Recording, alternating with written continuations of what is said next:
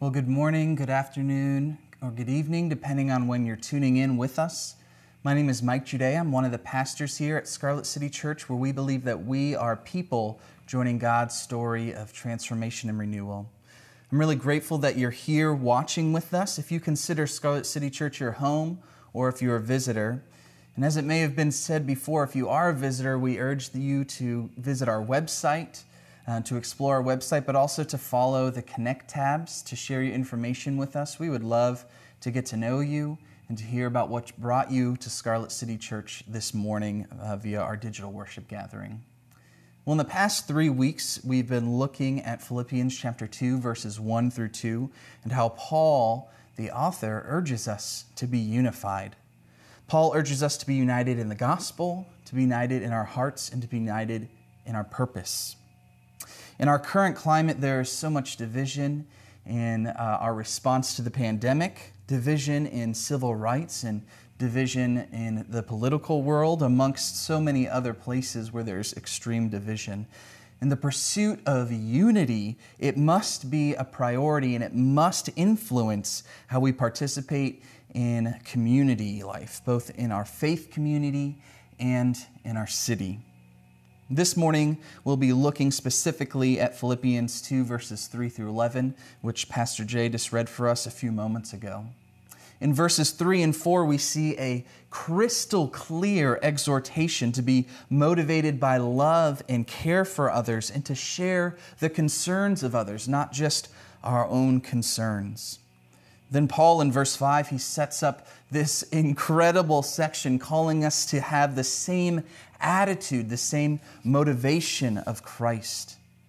In verses 6 through 11, this is either a poem or a hymn or a creed written by Paul or by somebody else. But in any case, these 5 verses, they would have been familiar to the original hearers. What makes these verses so amazing is that they actually show us the attitude, the motivation that Christ had in his life of humility. What an amazing gift we have to see the mind of Christ. The past 3 weeks, they've been integral in our understanding of unity, but without an understanding of Christ-like humility, we will fall short in our pursuit of unity. It is only in Christ-like humility that true unity is possible. It is only in Christ-like humility that true unity is possible. And we're going to take this time this morning to look at 3 specific aspects of Christ's example of humility.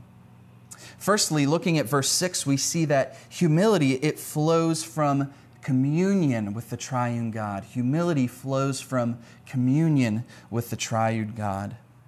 Verse 6 says that Jesus was in the form of God. Now, in the English language, when we hear the word form, we often think it means physical or external form. The Greek word that Paul actually uses here, it's not that simple. When he says that Jesus was in the form of God, it means that Jesus possessed the unique qualities that make God unique, his otherness, his holiness. This was the form that Jesus is in. It is not that Jesus was like God or that he was some sort of demigod, a demigod. Jesus possessed the full deity of the one God, Yahweh.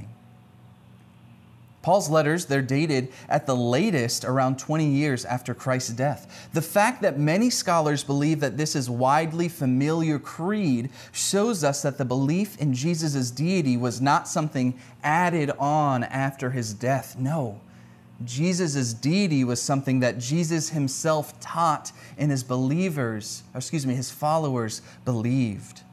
So when we see this incredible claim made that Jesus was equal to God, sharing in the fullness of deity, it means that Jesus was with God the Father for all of time before creation of the world with the Holy Spirit. In perfect, loving relationship, the triune God was satisfied. So when we consider the fact that Jesus, the Son, he came to earth, we know it wasn't because he was unhappy. We know he didn't come to earth because there was something missing. We know that he wasn't unsatisfied. We know that God didn't create angels in the cosmos and humanity because he had something to give that he wasn't able to give. He wasn't simply lonely and looking for love. He didn't make us to meet an unmet need. Jesus, he didn't leave his heavenly home because he was unsatisfied. He came for our benefit. Many people serve others. You don't have to be in a faith community. We live in a great city in Columbus where a lot of people serve generously. Sometimes in small, unnoticed ways and often in big, celebrated ways. But there is a real temptation for us to serve so that we'll be satisfied. We can serve to feel better about ourselves, or we serve to get recognition, or we serve to check off the box on a list of what makes us a good person or what we should do. When we serve to get something, we end up empty, and at worst, the people we serve are left used and abused and unloved. Jesus came to earth to give, not to get. In the communion of the triune God, he had all that he needed. He came to give. Now, we are humans. We have limitations. We have needs. However, humility to serve each other, it must be an overflowing of our communion with the triune God, knowing that in that Trinity, in the fullness of the triune God, we are satisfied and we are fulfilled. The second thing that we see in this text is that humility acknowledges both the physical and the spiritual. Humility acknowledges both the physical and spiritual needs. In verse 7, it says that Jesus shared in human nature. He became a man. And when this letter was written, the dominant Greco-Roman thought was that the physical world was bad, and our goal must be to transcend the material world. And that was on the Western thought, and then on the Eastern thought, with Eastern religion and thought, it was believed that matter was just an illusion. It was unimportant. It didn't matter if Jesus became a man because being a man is an illusion anyways. But Jesus, he entered in to the physical world. He put on flesh and blood. He became subject to the nature of our world. He had to use the restroom. He sneezed. He had to sleep. He ate food in a time where the physical world was viewed at best as inconsequential. Jesus, he fully entered into that world, putting on flesh, putting on blood, sharing in human nature.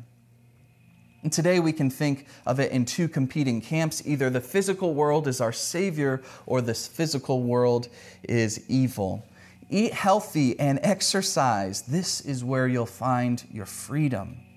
Live in comfort and entertainment, and then you will be fulfilled. Or maybe it's on the other side, the idol of the religious to overemphasize the spiritual. That is our only focus, paying no mind to the actual physical hunger and homelessness that surrounds us in our city and in our world. Jesus, he does not separate the two. He puts on flesh and he enters into human nature, being fully God, possessing the fullness of deity. In his earthly ministry, Jesus, he made the blind see. He made the lame walk. He forgave sins. He exhorted people to pursue God's kingdom. He fed people and he ate with them. And he said that his food is to do the will of the Father. Jesus, he did not place the physical and spiritual world at odds. When we consider humility, we remember that I am a physical and a spiritual being. I have physical and spiritual needs. I need to care for myself physically and spiritually.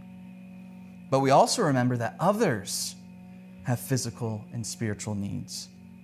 That to love and care for them in Christ-like humility means to acknowledge them as both bodies and souls, caring for their spirit and caring for their being, their body. And lastly, we see that humility is only possible when we depend on the Father. Humility is only possible when we depend on the Father. Now, it wasn't enough for Jesus to solely become a man. If that was true, he could have come with great power like a king, or he could have come with great strength like a warrior, but he didn't. In verse 7, it says, he came to earth as a servant or a slave, depending on your translation. And when we think about our story, it's that we are not in the form of God, at least not in the way that Jesus is. So we're not in the form of God, and we think that equality with God is something to be grasped. So we fight for that equality. We fight to become kings of our own kingdom. We fight to define the rules of our own lives. Have you ever thought, I know this didn't work for anybody else, but maybe it's going to work for me. We fight to be kings. Or maybe you've thought, the gospel invites me to live this way, but I think I could also live that way. We fight to be rulers of our own domains. It's because we want to be somebody. We want significance. We want equality with God, and so we fight for it. But what we see here is that Jesus, he found his name in losing it. Jesus got his identity in service. Jesus became somebody because he served something bigger than himself and lived in service to that. By entering human nature, by allowing himself to be tortured and murdered, Jesus, he didn't leave behind his deity, but he did empty himself, and he had to depend on the Heavenly Father in a way that he hadn't had to before. He had to depend on the Father in a way that he didn't have to before. In Acts 10, verse 38, we see that God anointed Jesus with the Holy Spirit and with power. In his human nature, Jesus lived the lives that we now live today, right now in Columbus, Ohio. And as Christians, we have that same power in the Holy Spirit that lives in us that Jesus had, that God anointed Jesus with. This is the life we now live, that same power. And when Jesus emptied himself, God filled him with the Holy Spirit. God filled him with power. Jesus lived on earth completely and utterly dependent on the Heavenly Father. And this is our same invitation, to live in complete and utter dependence on the Heavenly Father. We need to fight for unity, yes, but without humility, without real, genuine, Christ-like humility, we will fall short.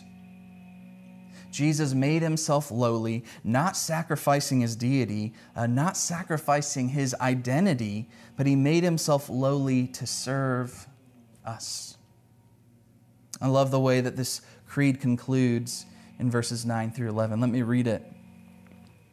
As a result, God highly exalted him, that is Jesus, and gave him the name that is above every name, so that at the name of Jesus every knee will bow, in heaven and on earth and under the earth, and every tongue confess that Jesus Christ is Lord, to the glory of God the Father. What is your motivation? Why pursue unity? Do you want to pursue unity to avoid conflict? Do you want to pursue unity to be praised, to be recognized? Do we want to pursue unity so that we can be right and we can just win people over to our side? Our invitation, our exhortation from this passage in Philippians is that we are to have the same attitude, the same mind, the same motivation as Christ. The motivation that every knee will bow at the name of Jesus and confess his lordship to the glory of God the Father. This is why we serve. This is why We live in humility. This is why we want to be united in the gospel, united in heart, and united in purpose, with an identity of Christ-like humility, so that at the name of Jesus, every knee would bow and every tongue would confess that he is Lord, to the glory of God the Father. Let's pray together. Heavenly Father, we thank you for the incarnation of Christ. We thank you for his example. We thank you that you have given us the power of the Holy Spirit living in us, exhorting us, admonishing us, encouraging us.